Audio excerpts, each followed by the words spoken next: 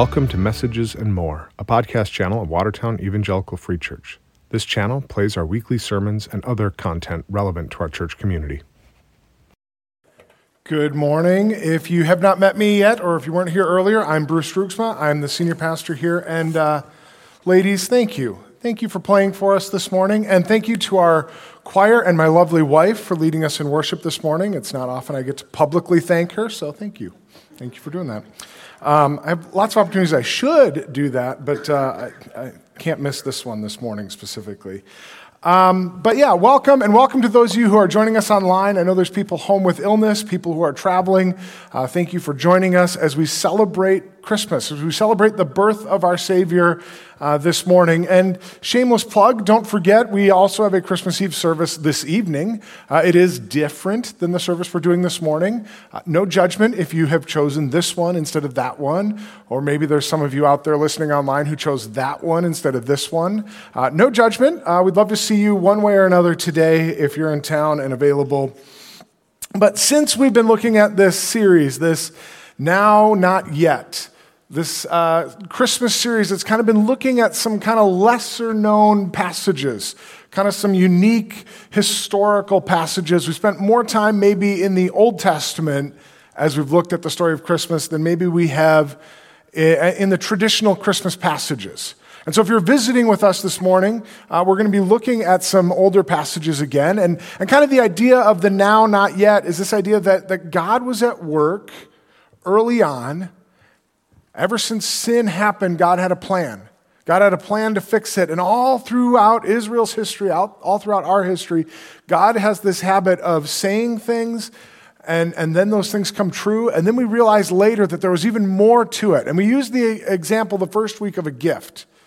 And a gift kind of, the first time you experience that gift is when it shows up under the Christmas tree. And all of a sudden, as a kid, or maybe as an adult, I don't want to assume that only kids get excited about presents under the tree, but as a person, you find that gift under the tree and you get excited because you know there's now a gift. That is what is known. And then maybe throughout the process, you do some exploring. And that gift is realized a little bit more as you shake it, maybe feel how heavy it is or how light it is. Maybe put some guesses out there as, okay, what do they know about me? What might they get that's this heavy or this big?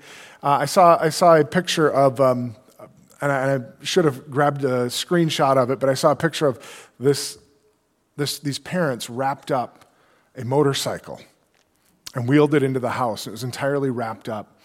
Only it wasn't a motorcycle. As their son opened it, he realized it was clothes. And I thought of all the evil things in this world to do to somebody. But, you sit there and you look at it and you're like, oh, I'm getting, maybe you start to think about what you're getting. And then the day comes when you open it and you realize again, there's a little bit more to experience with this gift.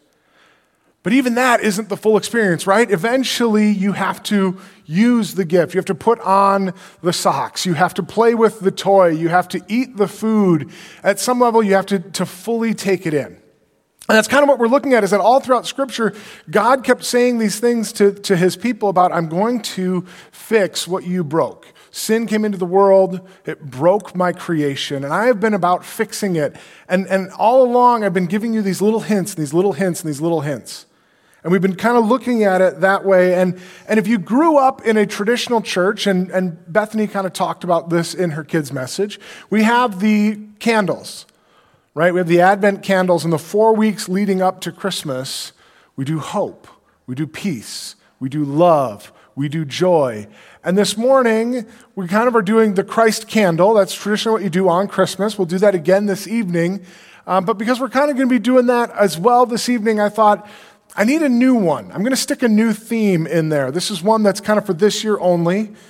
We're going to talk about goodness, because I do think the goodness of God is something that kind of ties the entire message together. Why is God about redeeming and reconciling this broken world? Because he is good. Because he is good. And so we want to talk a little bit this morning about the goodness of God. We want to talk about his goodness. And I want to look at a couple of passages, a couple of interesting, I think, passages that help us see that goodness of God in our Christmas story. And the first one we have, and we've looked at this kind of in a roundabout way a couple of times already. We've mentioned it at least. We've talked a little bit about Joseph and Mary and baby Jesus and their flight to Egypt, right, after Jesus is born. And I want to dig into that one a little bit more because there's an interesting line in that story that we haven't really dug into that I think if we really dig into it in a new way, we'll see again the goodness of God. And so I'm going to read this morning as we start from Matthew chapter 2. Matthew chapter 2, verses 14 and 15. So he got up, took the child and his mother during the night, and left for Egypt, where he stayed until the death of Herod. And so was fulfilled what the Lord had said through the prophet, out of Egypt I called my son.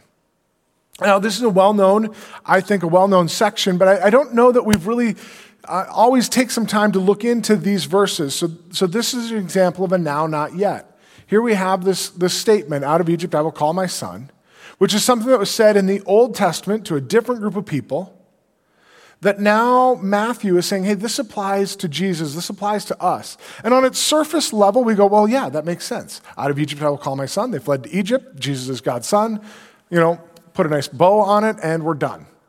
But it's not quite that simple, and instead of us being disappointed that it's not that simple, I would encourage us to go, maybe if we go a little deeper and dig in a little further, instead of being disappointed that it's not that simple, I think we'll be excited that God is doing something even bigger than we first thought. And so here's where I want us to start. We're going to start in Egypt, and remember that Egypt was not a good place, but God's goodness was there. Egypt is not a good place. It really never was. Egypt was this place that all throughout Israel's history, God sends people to Egypt for a time, but it's not where they were meant to be because it's not really a good place. Egypt was a pagan location. And so Joseph flees with Jesus and Mary to Egypt, and here they are in a foreign country, in a foreign land, in a land that does not honor God of the Bible. They have their own gods, they have their own way of worshiping. And Egypt also, along with that, carries with it a connotation. A connotation that for some people reading Matthew's gospel, they'd go, oh, Egypt? Really? Ooh. I mean, I don't want to overemphasize it too much, but it'd be a little bit as if I stood up here and said, by the way, I'm going on vacation to North Korea. Really? North Korea? You do know there's a South Korea, right? Right? There's a lot of connotation that carries. And again, I don't want to overemphasize it, but just kind of keep that idea in your mind. It carries a connotation. If you are Jewish, the land of Egypt is both good and bad. And we see Joseph sold into slavery in Egypt. And sold into slavery, and he goes to prison, but eventually he rises to power, he rises out of a prison, and he brings his family there. And he brings his family there because it's a place of safety in that moment, because there's a drought in Canaan. In the land that they were promised by God, there's a drought, and so they go to Egypt for a time. And they stay there for a time, but eventually they'll leave under Moses in the Exodus because it had become untenable for them to stay there, right? Egypt was no longer the place to be for them. But it shows up again and again in Israel's history. Sometimes it's that safe haven, that place that's needed as a refuge. And other times it's not a good place. It's not a place that they should be going, that they should be turning. As one biblical historian puts it, Egypt afforded a natural haven for first century Jews. A large Jewish community had lived there for several centuries. And even from Old Testament times, Egypt had often provided a refuge when danger threatened Israel. So here it's this spot that time and again, God keeps taking when somebody's in danger, when his people are in danger, he keeps taking them to Egypt and hiding them there. Keeps on taking them there. He keeps on going, no matter what the world is trying to do to you, I'm going to provide safety for you. I'm going to bring you to this place. I'm going to stash you away. But it also, like I said, it carries a negative connotation too. And not just because of a different belief system. There's more to it than that, because there are times when people turn to Egypt for safety when they shouldn't. turn to Egypt. When they're doing more than looking for physical safety. In 1 Kings chapter 11, verse 40, Solomon tried to kill Jeroboam, but Jeroboam fled to Egypt, to Shishak the king, and stayed there until Solomon's death. Again, in 2 Kings chapter 25, verse 26, at this, all the people from the least to the greatest, together with the army officers, fled to Egypt for fear of the Babylonians. So that's the one side, that one side where people keep on fleeing there as a place of safety, as a place of refuge, right? We've seen that already. But interestingly for us this morning, I also want to point to Deuteronomy and Moses' words to Israel as they came out of Egypt. Deuteronomy chapter 17, verse 16, the king, moreover, must not acquire great numbers of horses for himself, or make the people return to Egypt to get more of them. For the Lord has told you, you are not to go back that way again. And the command here is interesting because when we look at it, it's tempting to be like, well, they're not to go back that way again, and yet they seem to keep going back that way again. What's the deal? And what Moses is getting at, what God is getting at, is notice that it's tied to the horses. Because it's tempting to start relying on ourselves. And that's what he's prohibiting. He's saying, hey, don't rely on your military prowess to save you. Don't go to Egypt and get the best chariot horses and chariots, and therefore rely on yourself. Rely on me. Rely on Yahweh. As a king, don't go back that way. Rely on me. And we'll see that played out in Isaiah. Isaiah 31, verse 1, woe to those who go down to Egypt for help, who rely on horses, who trust in the multitude of their chariots and in the great strength of their horsemen, but do not look to the Holy One of Israel or seek help from the Lord.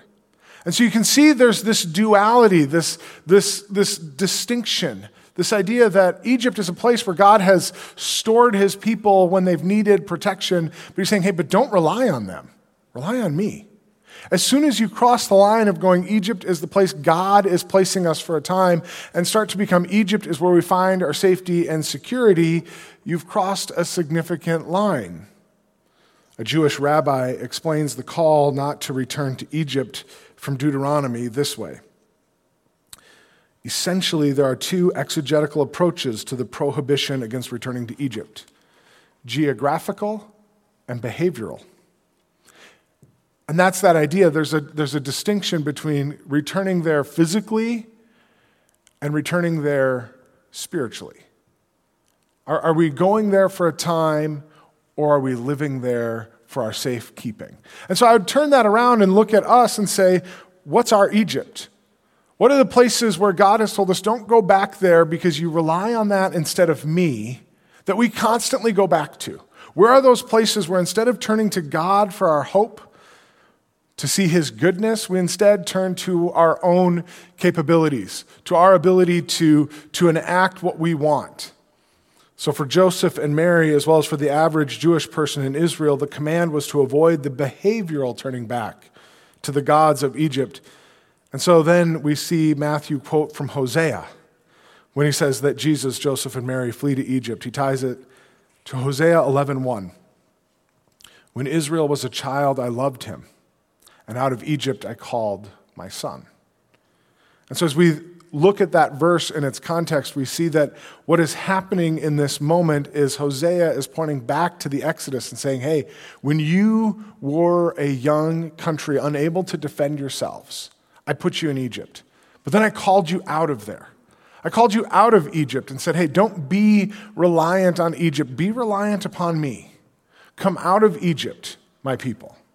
So why is Matthew quoting this verse?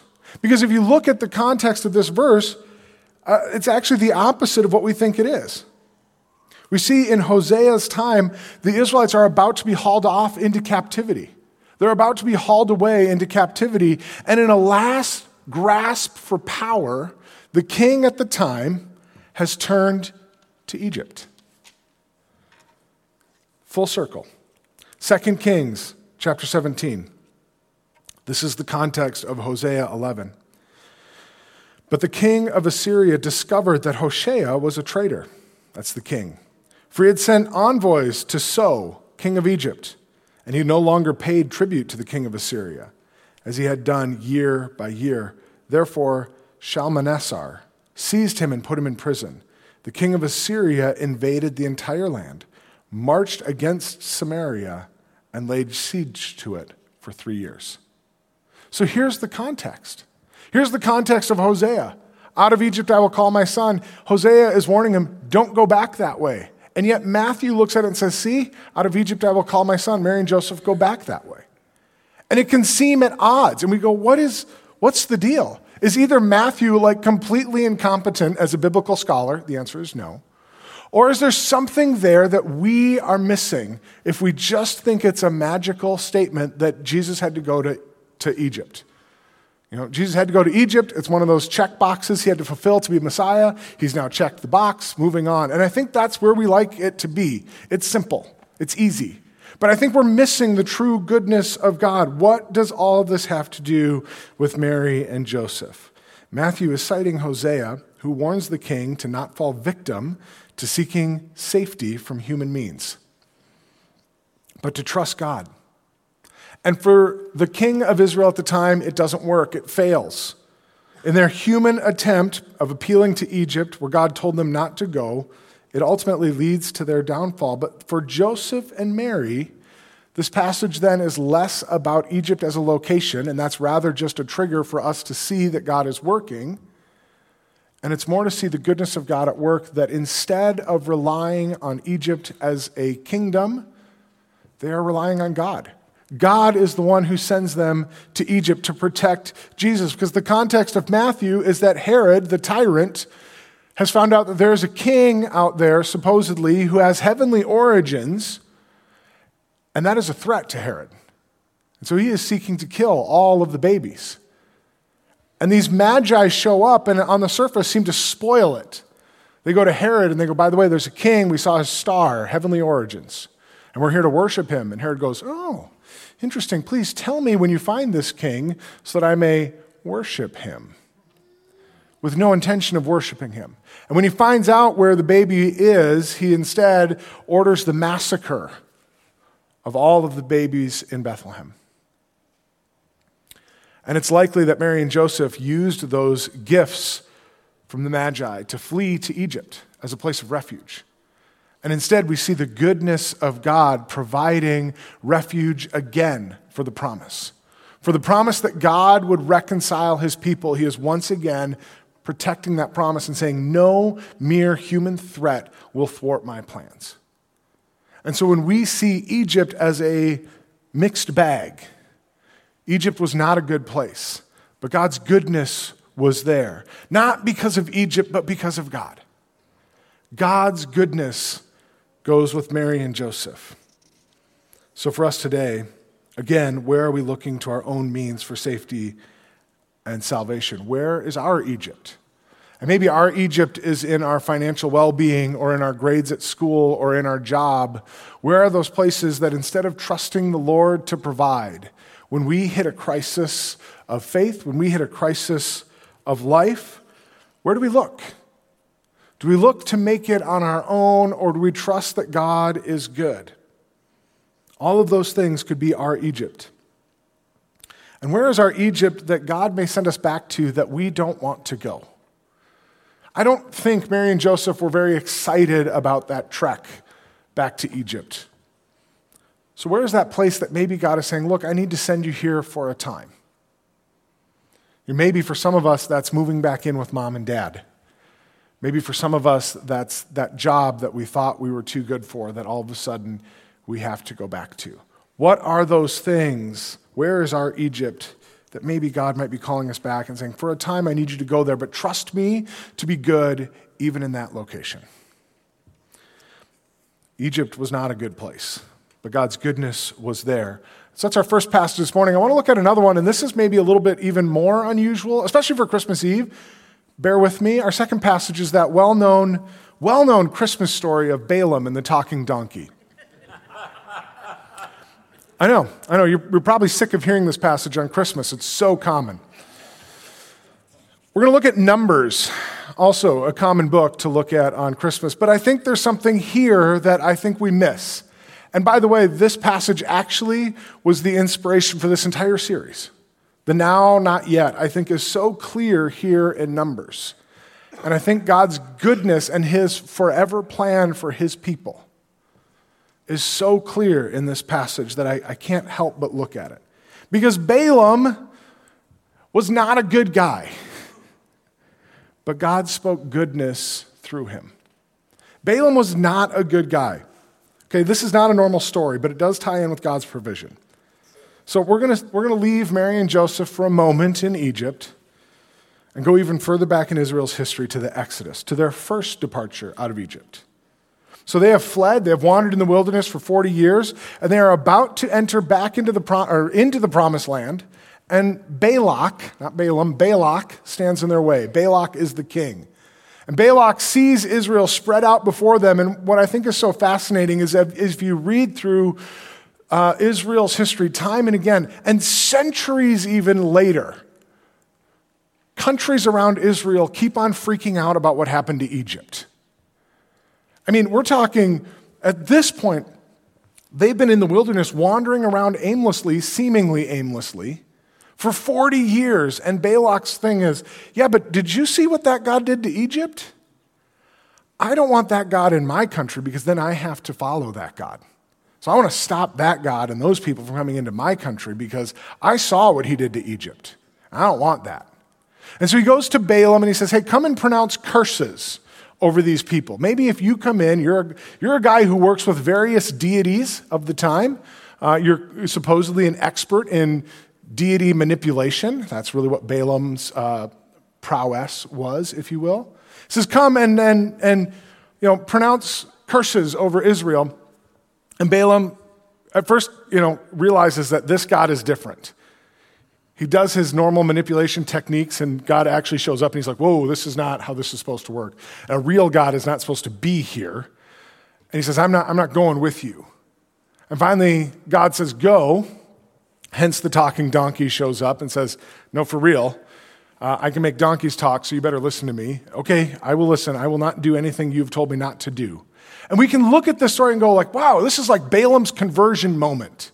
He's like coming around. Because when he shows up, he doesn't pronounce curses. Instead, he pronounces 7 blessings, which is a total blessing. 7 is a biblical number for totality. There's total blessing going on here. And we can be like, wow, Balaam's turned a corner. But we know later in Numbers 31:16, which I don't have on the screen, but you can look it up on your own, we see that Balaam, after this experience, still tries to entice the Israelites into pagan worship. He convinces the women of the land to go and start intermarrying with the Israelites so that you can draw them into our gods, which we can control. So Balaam isn't converted so much as he goes, I've realized that's a real God. I'm going to play fair with him, but not his people. I can't manipulate the God, but I can manipulate the people. So Balaam is not a good guy, but God speaks goodness through him. And I'm going to focus on his 4th blessing, which is in Numbers 24, verses 15 through 19. Then he spoke his message. The prophecy of Balaam, son of Beor, the prophecy of one whose eye sees clearly, the prophecy of one who hears the word of God, who has knowledge from the Most High, who sees a vision from the Almighty, who falls prostrate, and whose eyes are opened. I see him, but not now. I behold him, but not near. A star will come out of Jacob. A scepter will rise out of Israel.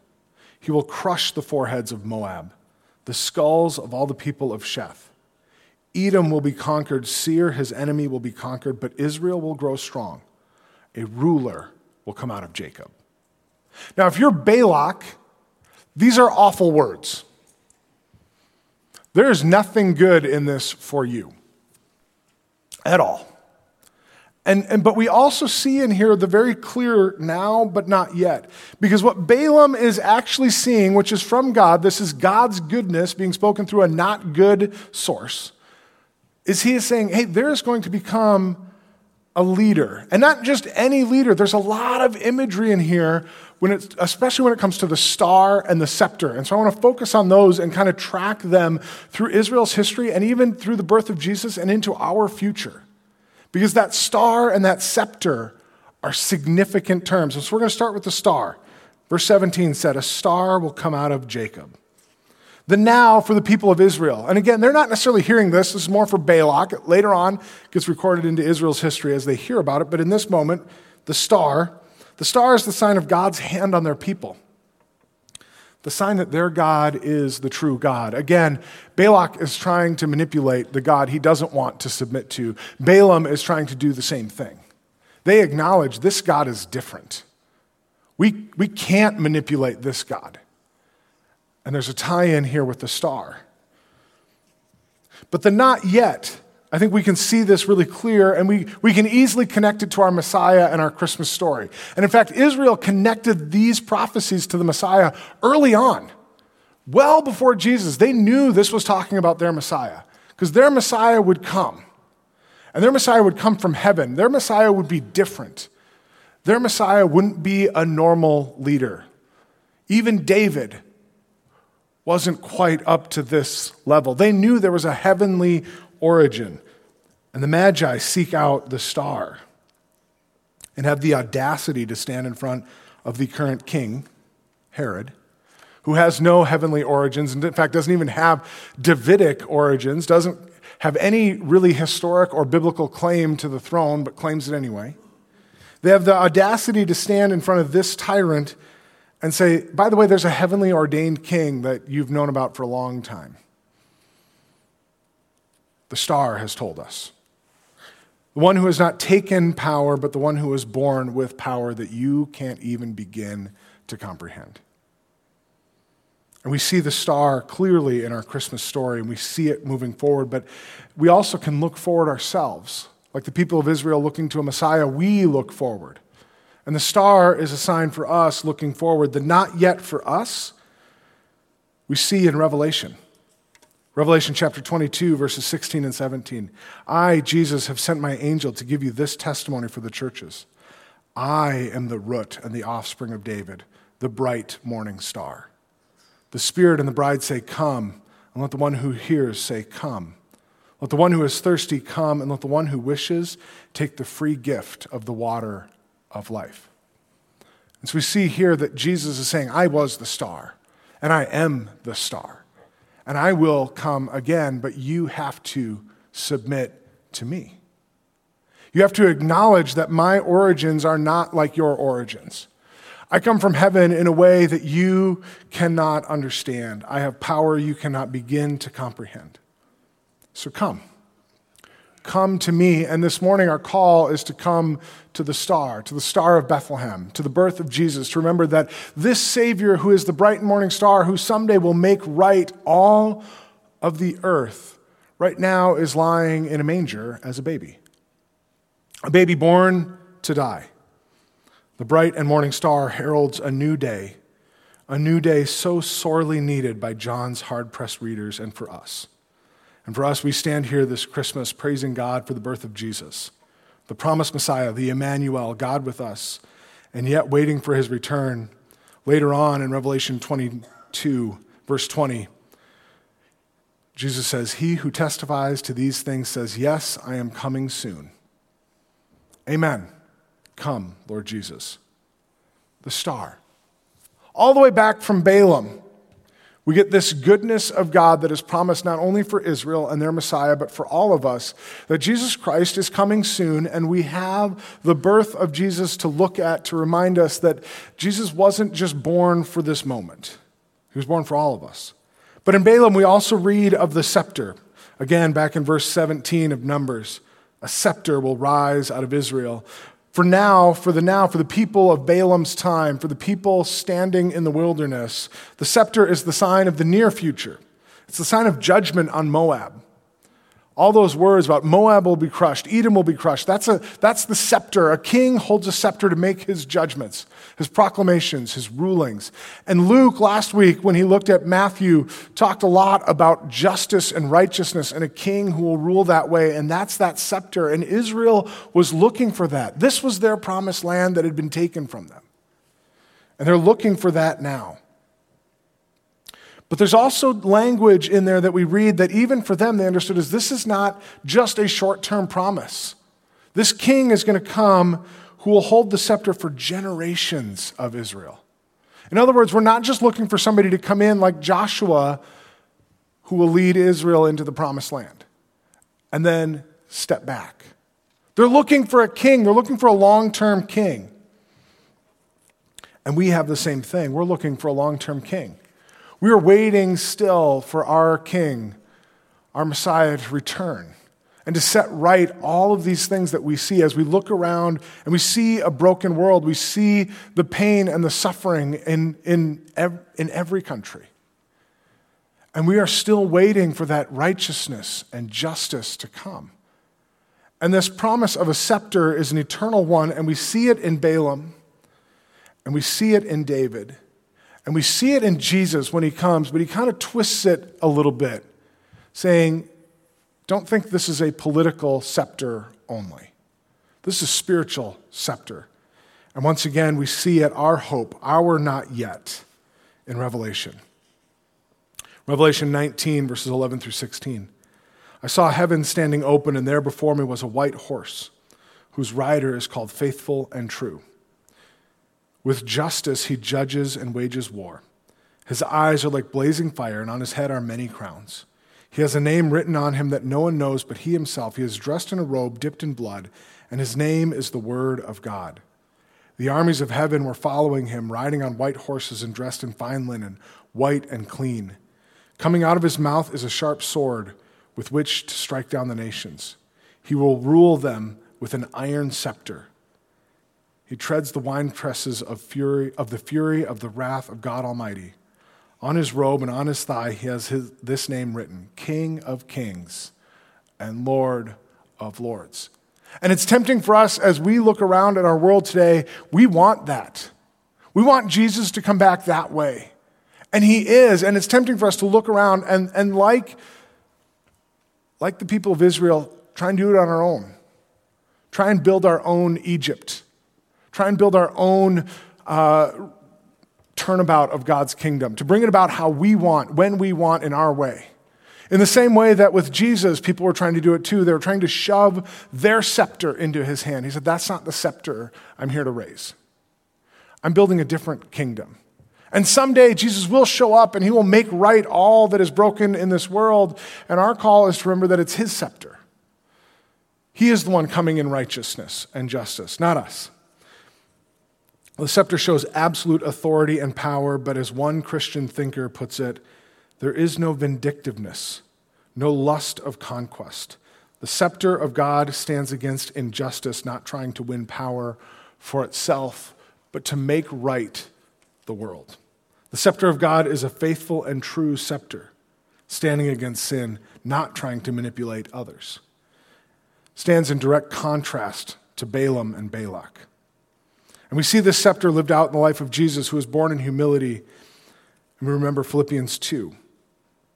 Who, speaking of Jesus, who being in very nature God, did not consider equality with God something to be used to his own advantage. Rather, he made himself nothing by taking the very nature of a servant.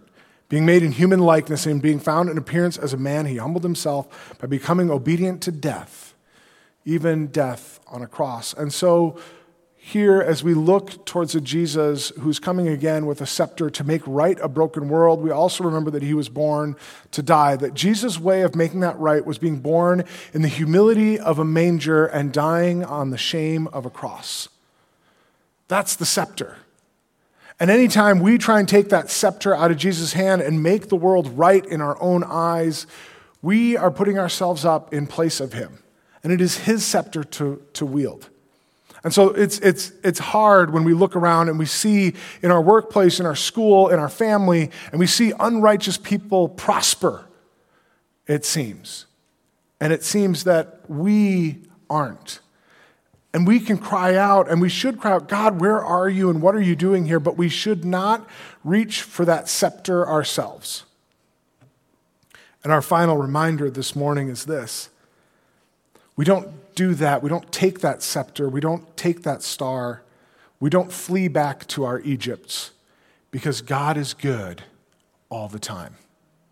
Even when it doesn't feel like it to us, God is good all the time. When Mary and Joseph fled to Egypt, I'm sure that did not feel good, but God's goodness was in Egypt. And when Balaam is prophesying these things, it probably felt good to Israel then, but they knew Balaam wasn't a good guy, and yet God's goodness was there. And so as we conclude this morning, I'm going to invite the rest of the worship team up here as we conclude. As the Apostle John will put it at the start of his gospel in John 1, the Word became flesh and made his dwelling among us. We have seen his glory, the glory of the one and only Son who came from the Father, full of grace and truth. John is starting his gospel clearly paralleling Genesis. He's reminded us that God has sought to dwell with us since the very beginning. And he talks about God coming and tabernacling is the word he uses, referencing the temple and the tabernacle, literally trying to live among us despite all of our sin, all of our brokenness, all of our selfishness. God has sought to dwell with us since the very beginning. Because God's goal has been the same since we fell in sin, to reconcile humanity back to himself. God's goodness doesn't just show up in the humility of the manger. God's goodness has been around since the beginning. It is who God is. God is good all the time, and all the time, God is good. And Paul links all of this together and paints a picture of the ultimate goodness of God in Philippians 2, where he tells us, do nothing out of selfish ambition or vain conceit. Rather, in humility, value others above yourself, not looking to your own interests, but each of you to the interests of the others. In your relationship with one another, have the same mindset as Christ Jesus, who being in very nature God, did not consider equality with God something to be used to his own advantage. Rather, he made himself nothing by taking the very nature of servant. Being made in human likeness and being found in appearance as a man, he humbled himself by becoming obedient to death, even death on the cross. And so once again, when we see the manger, we must see the cross. Remember that what God has started ever since creation fell away from him, God is going to make right in his time and in his way. But we need to stand there and trust that God is good, even when his goodness is not as apparent as we would like it to be. And we'll end this morning by going back to Mary and Joseph in Egypt. And in that moment, as they sat there, wondering what God was doing, they trusted that God was still good because God had provided a way for them to get to Egypt, and God would bring them back. And when Hosea said, out of Egypt I will call my son, the reason Matthew references it is because he says, just like God has continued to provide and care for his people, God continued to provide and care for the Messiah. Because God is going to be about what God is going to be about. And it is our job to look to the Messiah and say, come. And to humble ourselves. So we should seek to worship Christ like the Magi, not to try and manipulate the gospel for our own ends like Herod. And we should seek to follow Christ like the shepherds and not try and control him like Balaam. So we share Christ this season with others, not by merely saying Merry Christmas, but by following the example of Christ's humility, by sharing the message of God's goodness, hope, joy, peace, and love with others. Would you pray with me? Lord, I thank you for your goodness. God, I thank you that throughout your history, throughout your story, your goodness is so apparent. That we see your goodness in the Old Testament, in your provision for Joseph, in your provision for Israel, in your provision for David. And God, we see your provision for us in the birth of your Messiah. And God, that you would let nothing stand in the way of Jesus Christ being born and being born to die for our sins, to bring us back to you. So Lord, help us to take that good message, that good gospel, and share it with those around us this season. I pray all this in your name. Amen. Would you stand as we close in worship this morning? As we end this morning, a couple of quick things. Again, I would invite you all to come back. Tonight, if you're around, join us for our Christmas Eve candlelight service, Festival of Lessons and Carols at 5 p.m. back here. love to have you come back and join us. Next week, we are starting our new series that'll take us through the month of January and a little bit into February, looking at the book of Judges, calling it Case Studies in Chaos. If you have any chaos in your life, I would encourage you to join us for that. Maybe there's some ways that we can look at God's Word and see where God is at work. Beyond that, thank you personally for my family and the rest of the staff. Thank you for your generosity in a Christmas gift to us as a staff this year, but also just in your funding of the ministry of this church, that we can look for opportunities to spread the goodness of God, not only this season, but year-round. We do that through all the giving you do of your time, your energy, as well as your financial resources. So thank you for that, and thank you for continuing to support the ministry of Watertown Evangelical Free Church. I am going to read our benediction from Luke chapter 2. So they hurried off and found Mary and Joseph and the baby, who was lying in the manger. When they had seen him, they spread the word concerning what had been told them about this child. And all who heard it were amazed at what the shepherds said to them. But Mary treasured up all these things and pondered them in her heart. And the shepherds returned, glorifying and praising God for all the things they had heard and seen, which were just as they had been told. Enjoy the goodness of God this season. Amen. Go in peace. Thank you for listening to Messages and More, a ministry of Watertown Evangelical Free Church. To find out more, visit us online at wevfree.org.